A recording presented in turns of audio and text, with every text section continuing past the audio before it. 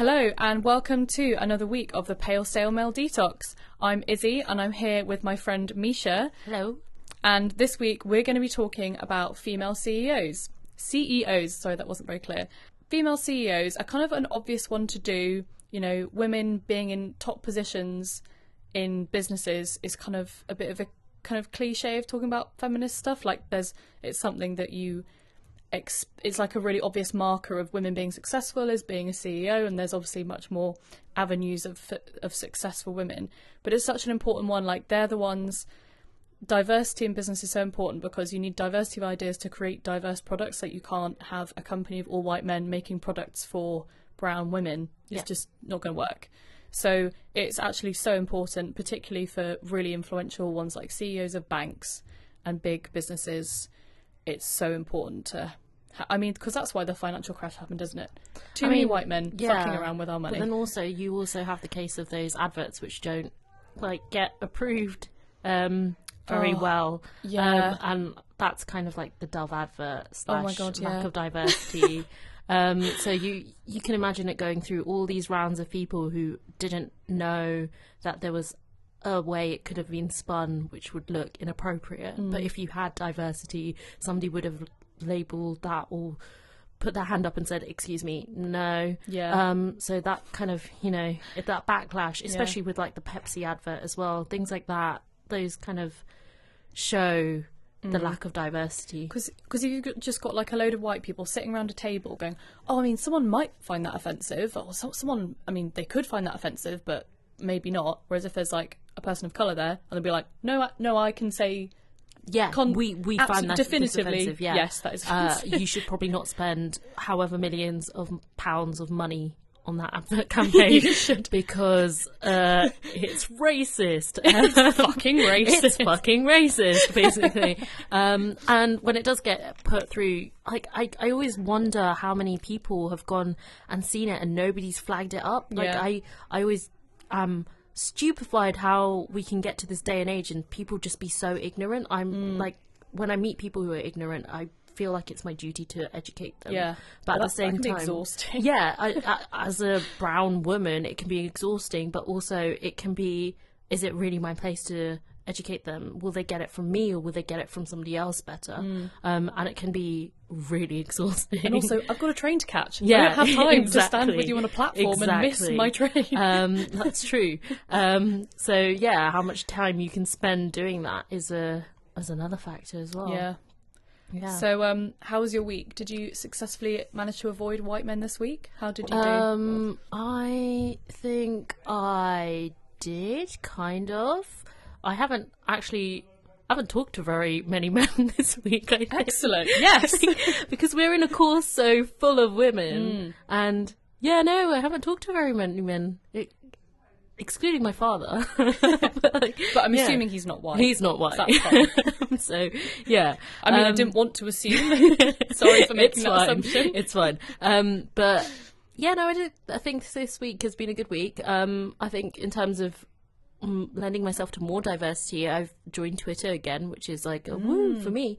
Going back into the professional sphere. Super professional that you can't say professional. Professional sphere of Twitter. See, this is why women shouldn't have jobs, because I can't pronounce professional. Exactly. Women can't do it because you did it. So joining the STEMinist book club. I saw which is awesome. I need to go back on January and get the February book. For anyone wanting to know what that is, that's a Twitter hashtag that is, it's hashtag STEMinist, so that's STEMMINIST. Yeah. I actually met the author of one of the books in that yesterday. Oh, was that Angela Sayani? Sayani, yeah. So I was at this the problem with women in science event at the Wellcome Trust last night. It was so cool. So they had like a panel on why there's this problem, which got a little bit under the skin, not like as philosophically as I wanted to do. So did you for one of our courses we had this development reading which was about how basically the environment is a metaphor for women and science is a metaphor for men, and science investigating nature is like a sort of sexual assault metaphor. Ooh, that's interesting. Which is like super That's deep, and I was like, oh wow, this is so gritty. Like people get offended by this. Is great. Like I love it. And I was like hoping that they would touch more on that kind of philosophical element of it, but it was just fair enough, stuck to just like sexual harassment in the workplace and diversity and things. I think somebody must have steered it that way. I think so. It must have been very well best. curated. Especially because we both read that Wellcome Trust article in Guardian about their pay gap. And do they have 64% female employees, and then the pay gap of 21%? Very heavily female dominated. And as somebody who used to work at Wellcome Trust, I can see that, like, there's for 64% women and 21% difference in pay, that's ridiculous. Because all men kind of in the you top, can't even argue levels, like that there's more men than women for you to put into the positions of authority, because there's so many more women. What are you doing with these women? Are you just keeping them at the bottom? Literally inexcusable. Yeah, it's literally inexcusable. But I've been following that on Twitter too. Cool. So could have been depressing, but probably quite inspiring in some ways. Yeah. Cool. On to female CEOs. It's more about having that really cool pencil skirt or that nice dress from Whistles and having really cool desk stationery. It's about so much more than that. So much more than that. Like almost everything more than that. Everything more than that. So I think that one of the things that when I was like looking at some of the CEOs researching this, I just found so many things, so many quotes from CEOs saying how they've had to deal with things in the workplace. And so some of the CEOs we've gone through, I've added some quotes in, and we'll read them out as we go along as well. Cool. Because I just think they're so immersive great. Experiences. Yeah, they're so great. Yeah. Cool. Do you want to kick things off with your first one? So I just started a bit about the Fortune 500 companies. So this is where we were at 2017. Fortune 500 is basically a list of the 500 largest companies in the US, and currently there was an article written by Fortune saying we have had the largest increase of female CEOs on the list. Yay. From 21 to 32. Oh my god. 100%. They gave themselves like the biggest pat on the back. Yeah, and out of the 532 female CEOs, which is 6.4%, still a small amount, but it's increasing. It's hopeful there. Yeah, we're going to take that small bit of hope and cling on to it. Yeah, basically. And so I had a look through that list, and also the Forbes most powerful women list, the top powerful women list, and picked out a few. So the first one was Sheryl Sandberg, the CEO of Facebook, the Lean In woman. Should we lean in close to the microphone? Yeah, we lean in close. Hi, Cheryl. We're leaning in. So I don't know if have you read Lean In? I haven't, but I know kind of what it's about. Yeah, it's more about, I've read some bits of it, which is basically about leaning into the workplace and kind of taking those opportunities as women. And also there's this whole website dedicated to women empowerment, so you can sign up to Lean In. And some of these other women that we've seen on the CEO, as we're going to go through this podcast, are on that Lean In platform. So if you sign up to the Lean In, they give you mentoring and they put you in circles as well. Yeah, it's mostly based in the US, but it's really helpful for women here as well if they want to make connections to people as well. So it could be one of those things that maybe people and listeners of the podcast might be interested in as well. Very good. And one of the quotes... Nice plug there. Yeah. And this episode is sponsored by Lean In and Sheryl Sandberg. She got in touch and said she loved the podcast and wanted to get involved. Yep. So her quote was, and I thought this was a great quote because it's about how she kind of took agenda and realised who she was. I spent most of my career, including my time at McKinsey, because McKinsey is a massive firm, if you don't know, never acknowledging that I was a woman. And, you know, fast forward, I'm 43 now. Fitting in is not helping us. And I think that's the main thing here, is that you realise that you are a CEO, and you are a woman at the same time. And even though those two things can be separate, they are overlapping at some point. And that's kind of, you know, you don't have to fit in. You don't have to do what males are doing in the industry to get where you need to get to. Yeah. Evidently for her, she's not like doing badly. She's the CEO of Facebook, and she's had a long career of going through like these consulting companies and doing very well for herself. Because that was kind of one of the main criticisms that Margaret Thatcher had. So she was obviously like a really prominent female leader, and the fact that she didn't really pull anyone up with her. So even though she was a woman, like not many people in her cabinet were female. She didn't really, from what I've read, didn't really make an effort to kind of promote women. So she was basically just acting like a man. Yeah. Which, you know, in the 80s you might have needed to do. Like, you may not have been able to do this the new ways that people are doing it. Yeah. But still she was acting like a man to get where the men were. Yeah. Whereas now people are realising that you can do it the other way, which is great. Which is good. Is good. You don't need to inherently change who you are to become a CEO Yeah. or a COO, and you shouldn't have to. Yeah, so I'm going to go into the second person. There's Christine Lagarde, the head of the International Monetary Fund. And Good I old put French also, lady. Yeah, French. Number 8 on the Forbes Most Powerful Women's list. And so I'm going to follow this with another quote, which I loved this quote because... Just out of curiosity, who is number 1? Number 1 is, I think it's Angela Merkel. Oh, okay. And number 2 that makes sense. is... it's like, who is going to be... I mean, head of the IMF is a pretty big deal, but yeah, Angela Merkel is like actually in power and has been there for a long time. Yeah. Fair enough. And this is one of the quotes from January 2017 at the World Economic Forum annual meeting. And I think I felt this at some point as well. We have to identify our own biases, she said. Sometimes you have to identify that when a board member who happens to be a woman takes to the floor, guess what? Many of the male board members start to withdraw physically. They start to look at their papers, to look at the floor, and you need to disrupt that. Yeah. And can we just take a minute to, like... She is head of the International Monetary Fund, and she gets this. Yeah. So it's never going to be, you know, She has slug. all the power suits. Exactly. And she's still getting ignored. And so even though, you know, she's up there, she's doing great things, she's heading something, she knows, she's spoken up about it, and she knows that people do look away. Males physically, you know, they kind of shrink away from this powerful woman. And we do have that kind of image of women being bossy or, you know, I don't know, being forceful in some way. But and also just women not being taken seriously. So even though you know she's your boss, you might know that she's really powerful, but kind of society has conditioned you to think that, you know, a woman speaking is not important. So you'll just kind of, without even thinking, pay less attention or kind of question more of the things that they've said. It's really hard to stop yourself doing that because you've been brought up in that society that makes you do that. Like, it's hard to take all those biases away. It's all basically like impossible.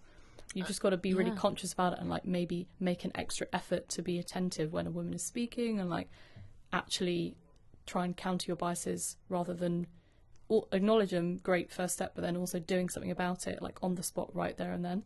Definitely. And like, she's in a mostly male dominated industry as well. Like, most of these women are economics, full of men in money, suits, power driven. Sounds like it would almost be a toxic environment, giving men loads of money and just telling them to like run the world with it. Sounds pretty terrible, doesn't it? Yeah. And then I just put in slightly as a tangent. I was looking at where we came in the UK, and we do really shit in this because there are only 2 people who come above 30. Oh wait, somebody sneaks in there, but Theresa May comes second, and Queen Elizabeth comes 26th. Oh my god, 26! And most of them are from the US, so it feels a bit like we are lacking in UK terms of powerful CEO, and I feel like that's a gap that we can probably, not me and you per se, but like all those women out there. I feel like maybe we can do something. Maybe we can. We could. If we weren't so busy recording podcasts at like 5 p.m. on a Thursday, then we could be doing a lot of other stuff. Be bossing the industries. Bossing the industries. We could be like, all the assertiveness. We could just waltz into like Lloyd's and HSBC and be like, guys, come on, this is enough. Give us a chance. This is true. This is stupid now. You've had enough. You must be tired. don't you think men The are recession. That's all I have to say. The recession. Like, have you seen The Big Short? It's all men. Like, they did it. You know how people say, like, okay, well, that one of the arguments for basically all the serial killers in the US, you know, not the serial killers, the mass murderers in the US, they're all male. So the solution is, don't let men have guns. Obviously, you would probably remove all incidences of mass shootings. The same, all the financial crises in the world have been solved by men. Just don't let men handle money. That's true, just take it away. Literally. Like naughty children. Absolutely. You did bad, you must not have money no more. Bye. No more money No for more you. money. Go sit on the naughty step. No more money. I think that's a really good word. That's good. Just take you it know, away. because children, immature people and children respond really well to discipline. That's true. Yeah. That's very true. Yeah. Oh, and I think this is the third person on my list, Emma Walmsley. So 2017, she made history as the first ever woman to CEO a major pharmaceutical company. What? I know. And I was like, 2017? 2017? As in last year? As in last year. Oh my god. Like a couple of months ago. And so, yeah, she's number 29 on the Forbes Most Powerful Women list. And, I mean, I was doing research on this, and I've added into my comments a little note. I hope these were all written in like red pen. Yeah. Printed out some really- stuff and like, see me. So basically, reading a Financial Times article which has called her ruthless. Oh god. And I was just thinking, in any other context, a CEO would have to be ruthless. Yeah. But they made a point of saying that she was ruthless, that she was going for money. And I was like, well, you're in a pharmaceutical company. I hope she's bloody going for money, because otherwise the hell? pharmaceutical company is going to fail. How is that? She's doing a fucking job. How dare someone go into business and be after money? Exactly. No, actually, you know, maybe they think that she's got confused. She meant to go and do some voluntary work. Exactly. She's all about, and she's just ended up in this huge multinational pharmaceutical company, and she's all about this is just so wrong. She needs to go back to the charity sector and kind of realign her values. I think it was so negatively framed. If they were honestly critiquing her as a businesswoman, I would take some of that and be like, okay, fine, it's a businesswoman stance, like that's what they feel about her business.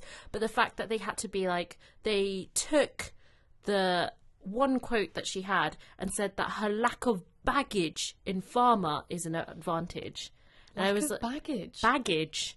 She said that her lack of she forgot baggage her handbag herself. or something. Yeah, I have no idea. Like, she just forgot her handbag at the cafe and just was like, She's like, guys, I can't turn get up- to my office. My turn my up to pass, work. my Yeah, pass won't swipe. exactly.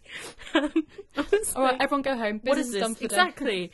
I was a bit confused at what the Financial Times was talking about. And then the last one, who's very relevant to our kind of science communication sphere, is Catherine Viner, who's editor-in-chief for Guardian News and Media. And she's the first woman ever to have that role as editor-in-chief in Guardian's whole history. Oh my god. You'd think the Guardian of all places would be a bit Quite more hot on diverse, that, yeah. wouldn't you? Yeah, that's what I thought. But You'd hope anyway. she'd Obviously only not. been in the role since 2015. So that was 2-3 years ago.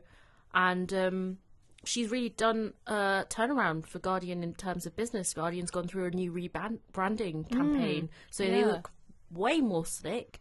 Do you like it? I don't like like it. it that much. Do you I not? liked the blue. I liked that it was all blue. I like the whole refocusing onto more important issues. The only thing I've noticed with their new kind of drive is very much more digital ad revenue. So I get far more Guardian news reports on my Facebook feed than I used to. I feel like they're becoming more aggressive in their Facebook targeting so that you can read their articles. And she's been, like, when she joined, revenue was dwindling, and they're doing pretty well turned it now. around. Yeah, she's really turned it around. Cool. Good for her. Good for you, Kath. Yeah, over to you. Who did you come up with? Oh yeah, so you my favourite female CEO, Actually, I'm just going to say CEO. She's my favourite, full stop. Favourite CEO? She's called Jane Ann Gadia, and I first heard about her when I listened to Desert Island Discs last year, and she's the chief exec of Virgin Money, the money side of Virgin, so like Richard Branson, his whole thing. But she's like the whole CEO of the bank, and she's basically like she's had a few banking jobs, and everywhere she's been, she's tried to like change the kind of culture of it. Because obviously banking used to be extremely notorious for bad behaviour, but is now actually kind of becoming slightly reformed, because it's so down. It's had its wild years. It's taking a step back. Yeah, and it's going to calm because it's down now under so much scrutiny since the financial crash. So she now works at Virgin Money, but she used to be at RBS, and she took over at Northern Rock when they were nationalised in 2008 because of their like reckless. They just made so many errors. They were like reckless counting, just really stupid mistakes that made them go bust. She went to RBS and she was like, okay, hold on a second. This is just a load of crazy old white Scottish guys thinking that they run the world. She went into RBS and she said that she raised alarms about accounting issues, the sale of payment protection insurance, rejected attempts to package up mortgages in the style of securitizations, which were what Northern Rock did. So this was like selling, similar to what in America they were like selling the subprime mortgages, which made the whole thing collapse. So she was like, hold on guys, I know you want your bonus at the end of the month, you really like money, you love there was a comment like people in her office used to come in with bandages and blisters on their fingers because they'd burnt themselves on flaming Sambuca shots. Oh my god. Wow. Does anyone like Sambuca enough to get burnt doing it? Absolutely not. No. The quote was literally like, these old white Scottish men and the managers just thought they were masters of the universe because they were bank managers. Like, seriously, come the fuck on. After she left RBS and she was in Virgin Money, and she does loads of advisory positions as well. So she leads a Treasury-backed initiative to boost diversity in financial services, because she notices this problem, like the fact that if it's all one section of society controlling all these decisions, then they're all going to have similar biases, they're all going to have similar opinions, and they're not going to spot these problems that are coming in from all directions. So when you have diversity, if a racist advert is going to be published for Lloyds, and if there's loads of white men there, like, oh, I don't think this is a problem, I've never encountered this, blah, blah, blah, and then it's going to get put through. People are going to talk shit about you, it's going to be bad. Yeah. So on the Desert Island Discs thing, she was quite something that I've noticed about really successful men whenever they're profiled in articles or, magazines and stuff. They tend to have this air of sort of not being fairly modest and kind of not really understanding how they've become so successful. Yeah. They're not really aware of their privilege that they've had this opportunity, I didn't really work that hard, and I just kind of, this opportunity just came to me. They have a tendency to make it look a lot easier than it was. Make it just like a happy accident or luck. So she sort of has a little bit of this attitude, but obviously has worked incredibly hard. The evidence with her is in her actions. So she's gone into these banks and actually made differences. So she does work hard, and it's probably just her attitude, her upbringing, saying, you shouldn't brag about the things that you've done. And she's really cool because she managed to have a child after 6 rounds of IVF. Oh, wow. 6 rounds of IVF. And then she went back to work, and she was like really worried about going back to work. She was like, I don't know if I'm concentrating enough, like how am I doing? And she asked her boss at the end of the year, like, she was like, I really hope I've done okay. He was like, you've had your best year, you've made the most deals, you've been so organised, you've been amazing. And it was because she had this other priority in her life. She had something that was more important than banking, like a child. And it meant that she was in the office at 8, she was out by 5, she got the work done. She couldn't stay for drinks, she couldn't be pissing about on Facebook for 3 hours and then be like, oh, I'll just catch up later. Like, you just had to do the work. Yeah. And she was like, I would prefer to employ working mothers because I know that they will get shit done. That's amazing. That's so good. Imagine if a male CEO had to do their job as a CEO, for one thing, but also had to go and attend loads of diversity panels and spend time justifying why they could do the job, and having to go and do these interviews and extra things like, oh, you're a man in finance, like, well done, like, how, like, men still do this job, but they just have so much less shit to like deal with on the side. I know, I think there's an extra layer about being a woman that you get added to, that you have to justify your reason for even being there. Sometimes that you're just... Sorry, excuse me, Misha, why are you existing right now? That's like... No, seriously, why are you existing? Can you tell me, please? Why are you here? Why am I here? If anyone comes up to you in the pub and is like, oh, you know, women shouldn't be CEOs, there are no female CEOs, you can now list off Sheryl Sandberg, Christine Lagarde, Emma Walmsley, Catherine Viner, and Jane Ann Gadea, and be like, actually, no, these women are doing a way better job than the men before them, so fuck you. Cool. So, Misha, can you give us your Woman of the Week? We are trying to diversify everyone's news feeds, everyone's news media intake. So instead of looking at all white men on the news, old white men, they're all crusty and disgusting. Let's hear about someone who isn't one of those people. Okay, so my Woman of the Week is from yesterday, and I have rejoined Twitter. Woo! Yay! And one of the first Everyone follow. things... Do you want to do a plug? Yeah, at M_Pat1, which is my Twitter handle. And I'm going to be prepared for the absolute flurry of followers you're going to get after this goes up. Be amazing. Yeah. And I was looking at science communication chats and where I should go, and looking at women and STEMinist book club, and I stumbled upon a tweet where the president of Condé Nast International has got a tweet which said, all space journalism is male, and didn't identify who said it, but said the UK's best female editor. And my Woman of the Week is Lauren Grush, who is herself a journalist, a space reporter at Verge, who jumped on that tweet and literally said, oh, I'm a dude, I guess. And then went on... I'm sorry, I must have confused my vagina for a penis. And then went on to say, incoming, a big fat list of women who write about space, and literally tagged in all these women who write about space. And it just made me feel so great knowing that yes, there is a great community out there. And how dare somebody... Yes, it was a female editor who said it, but at the same time, how dare somebody comment that? Because there is a wealth of women out there, and it was a whole community. This woman knew all these women.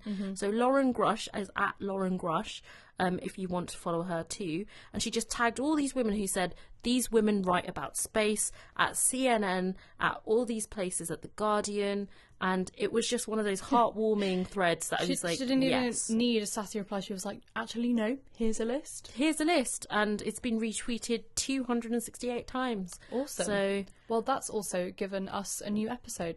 We can do space writers. we can do space writers. And then she's just given us a list. Exactly. Thank you, Lauren. Thank you, Lauren. Please come on the podcast if you'd like to. Amazing. Oh, that's awesome. Cool. And my one is a slightly off topic in that it's not a human female. This is a crayfish. Female crayfish that are kind of invading Europe at the moment. And they're all female crayfish that are cloning themselves. They have reached my goal of being able to avoid men altogether because they can clone themselves. They don't even need to meet up with a man to breed. That's so cool. So they've just been like, you know what? Men are a hassle. Let's just remove them from our lives. I mean, I feel like that on a daily basis. That is amazing. That's goals. Hashtag goals right there. Hashtag goals. Crayfish goals. Goals as fuck. That's what it is. Reproduction goals. Reproduction goals as fuck. And I think next week we're going to be doing an episode on copulation. So like female species of animals that now don't need men, or like female species that, I won't give it all away, but Emma's going to come in and talk about like these cool animals that kind of do things the other way around and like don't need men. Or eat them, like praying mantises that eat men. They eat the males after they copulate. Brilliant. Remember to talk about all these cool female CEOs when you have conversations at the pub, because I know everyone does that. Yes. And we'll see you next week. So bye from me and bye from Misha. Bye. Thanks. See you next week. Bye. Bye.